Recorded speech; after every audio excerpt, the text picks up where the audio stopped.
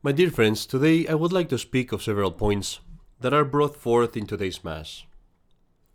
The first thing I would like to mention is the duty, rather the commandment, to rejoice. Look at the first words of the epistle today. Rejoice always. The apostle doesn't say, please try to be happy. He doesn't say, you should try to do things that make you happy. It is rather an injunction, a commandment, because as I have mentioned before, to rejoice is an act of virtue. To be happy is an act of virtue. It's something that we do voluntarily. And if you hesitated, maybe you think this is just kind words from the apostle, maybe it's not something that I should take very seriously, the apostle doubles down by saying, I say again, rejoice. Now, my dear friends, before I speak of what this happiness means, I want to tell you, why is this commandment necessary? I'm sure you're all familiar with St. Ignatius of Loyola. He was a soldier who became a great saint, and a very deep and insightful spiritual leader. He is known for his book, The Spiritual Exercises, where he uncovers a number of spiritual strategies to overcome the devil. Now, in this book, there is a very interesting part where St. Ignatius tells us how the devils and the angels act towards our soul. He tells us how they both influence our soul in different ways.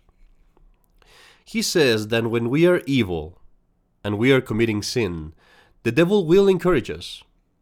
He will make us feel good, comfortable in our situation. On the other hand, the guardian angels will give us guilt. They will make us feel bad about ourselves. They will cause us, so to speak, a spiritual pain in order to bring us out of that state. This explains why sometimes one sees people who are living in sin and they quite specifically say that they felt guilty at one point and they felt bad about themselves, but they finally managed to entirely shut that down, to entirely get rid of their guilt, and now they feel very good, they feel at peace.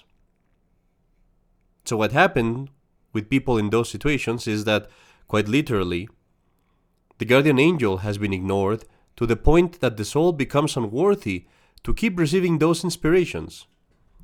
And the devil has been allowed to continue alluring that soul into evil. The devil has been allowed to give to that soul a false peace and comfort. So that happens when the soul is evil. But when the soul is good, the contrary is true. When a soul is good, when a soul is in the state of grace, the angels, the good angels, will give it consolation, peace, light, encouragement. But the devil will cause this soul to feel guilty, sad, angry, fearful. The devil tries by all means to deviate this soul. And here there is something very important to consider. If the devil doesn't manage to make the soul sin, fall into sin, the devil will consider it a victory if it at least manages to make that soul feel sad and miserable. Even if the soul doesn't sin, for him to make that soul suffer for being good, that's a win. And that is why, my dear friends, whenever people are striving for good, when they're looking for perfection, when they're attempting to have a more serious spiritual life, or to get engaged in works of charity, or even if people have just persevered for a while, coming to Mass, going to the sacraments, being a good Catholic, you will see that at times they experience fear, sadness, monotony, feelings of discouragement. But it is not that this bitterness is a fruit of religion. It is that the devil is tempting you to make you lose what you have. And so to know these things is very important so that we're not deceived. How do you fight this temptation of the devil when you're trying to be good and he's trying to make you feel miserable? Well, you fight it with what the epistle tells us today. Gaudete semper. Iterum dico, gaudete. Rejoice always. And I tell you again, rejoice. A good example of this can be found in the life of Saint Teresa of the Child Jesus. Teresita, as she liked to be, that was the name that she liked, Teresita had grown all her life with one problem. She was overly sensitive. Now, we shouldn't blame this on her. It wasn't something that she had through her fault. Remember that Teresita had lost her mother when she was very young. No doubt, the lack of her mother caused her to have some sort of mental or emotional fragility. And she says herself that it would suffice with the slightest thing for her to break down in tears, to cry, to leave the room. She was very virtuous, she was very good at that age already, but at the same time she couldn't help but to be sad and melancholic most of the time. And to get rid of this, she prayed for a long time, asking God to rid her of this.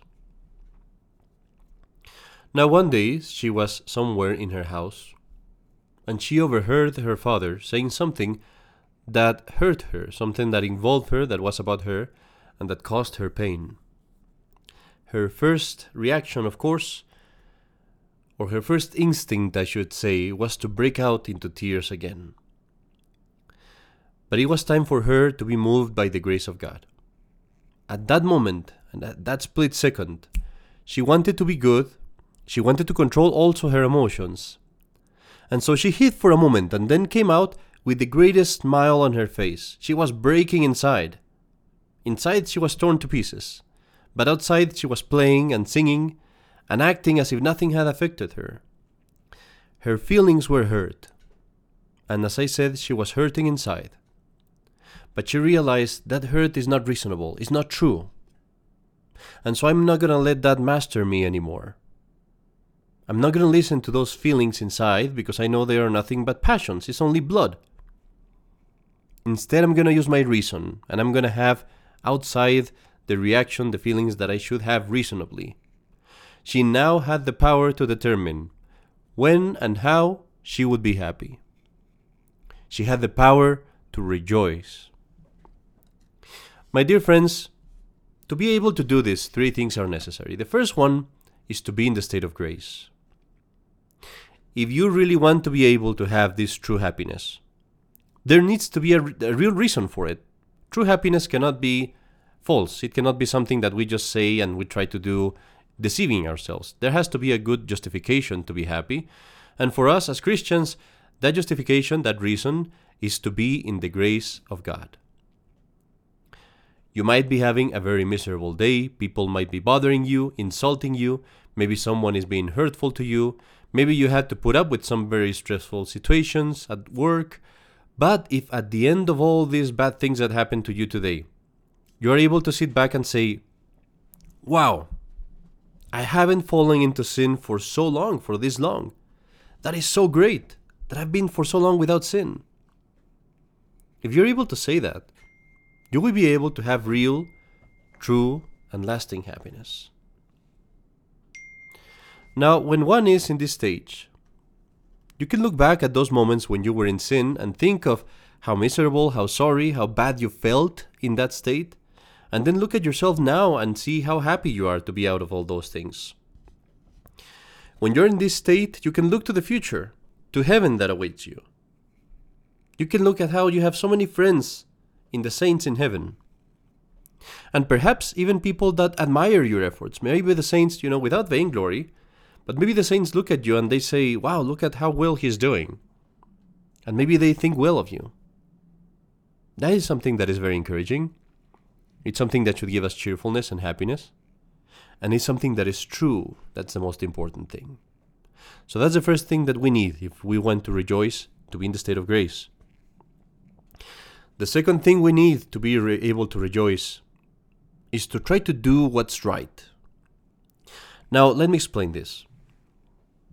I mean to say that it doesn't suffice with you not sinning.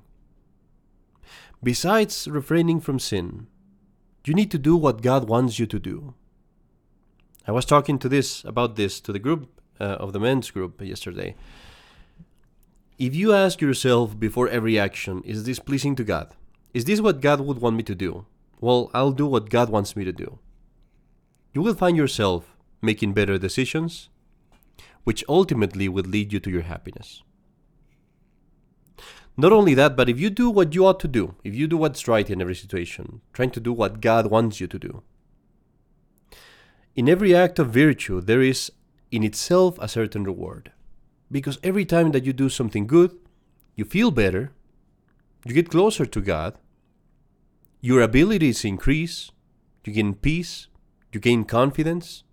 There is a certain inner happiness that comes with every act of virtue. I'd like to finish by telling you the third thing that you need to do in order to rejoice, and that is to correct yourself, to amend yourself. Because hearing all these things, you might say to yourself, well, basically, Father, what you're saying is that to rejoice, I have to be perfect. So along with that, I'm not going to be able to do that. I'm not perfect. But no, that's not what I'm saying. Because here is the beautiful thing about our faith. You are never tied so badly to sin and evil that you cannot break free. There's no chain that binds you to sin in such a way that you cannot break free from it. What's more, it is incredibly easy to break free. All you have to do is really want it. Find those things that you need to correct. Change them, remove them, cut them out of your life. Tell God immediately, I am sorry for this. Out of love for you, I'm sorry for this. From my heart, I am sorry for this. You don't need to wait to do this. Don't need to wait until you go to confession. Don't need to wait until the next Sunday. Do it right now. And then go to confession, yes.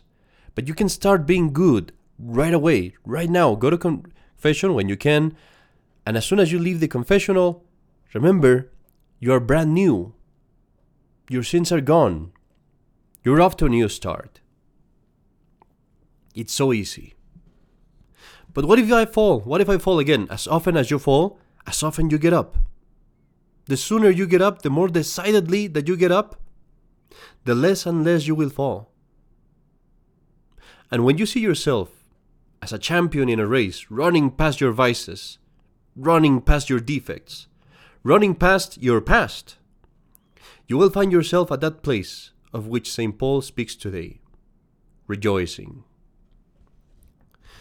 All of this, my dear friends, for Jesus, through Jesus, and with Jesus, without whom we can do nothing, and with whom everything is possible for us. With these resolutions, we prepare for Christmas. In the name of the Father, and of the Son, and of the Holy Ghost. Amen.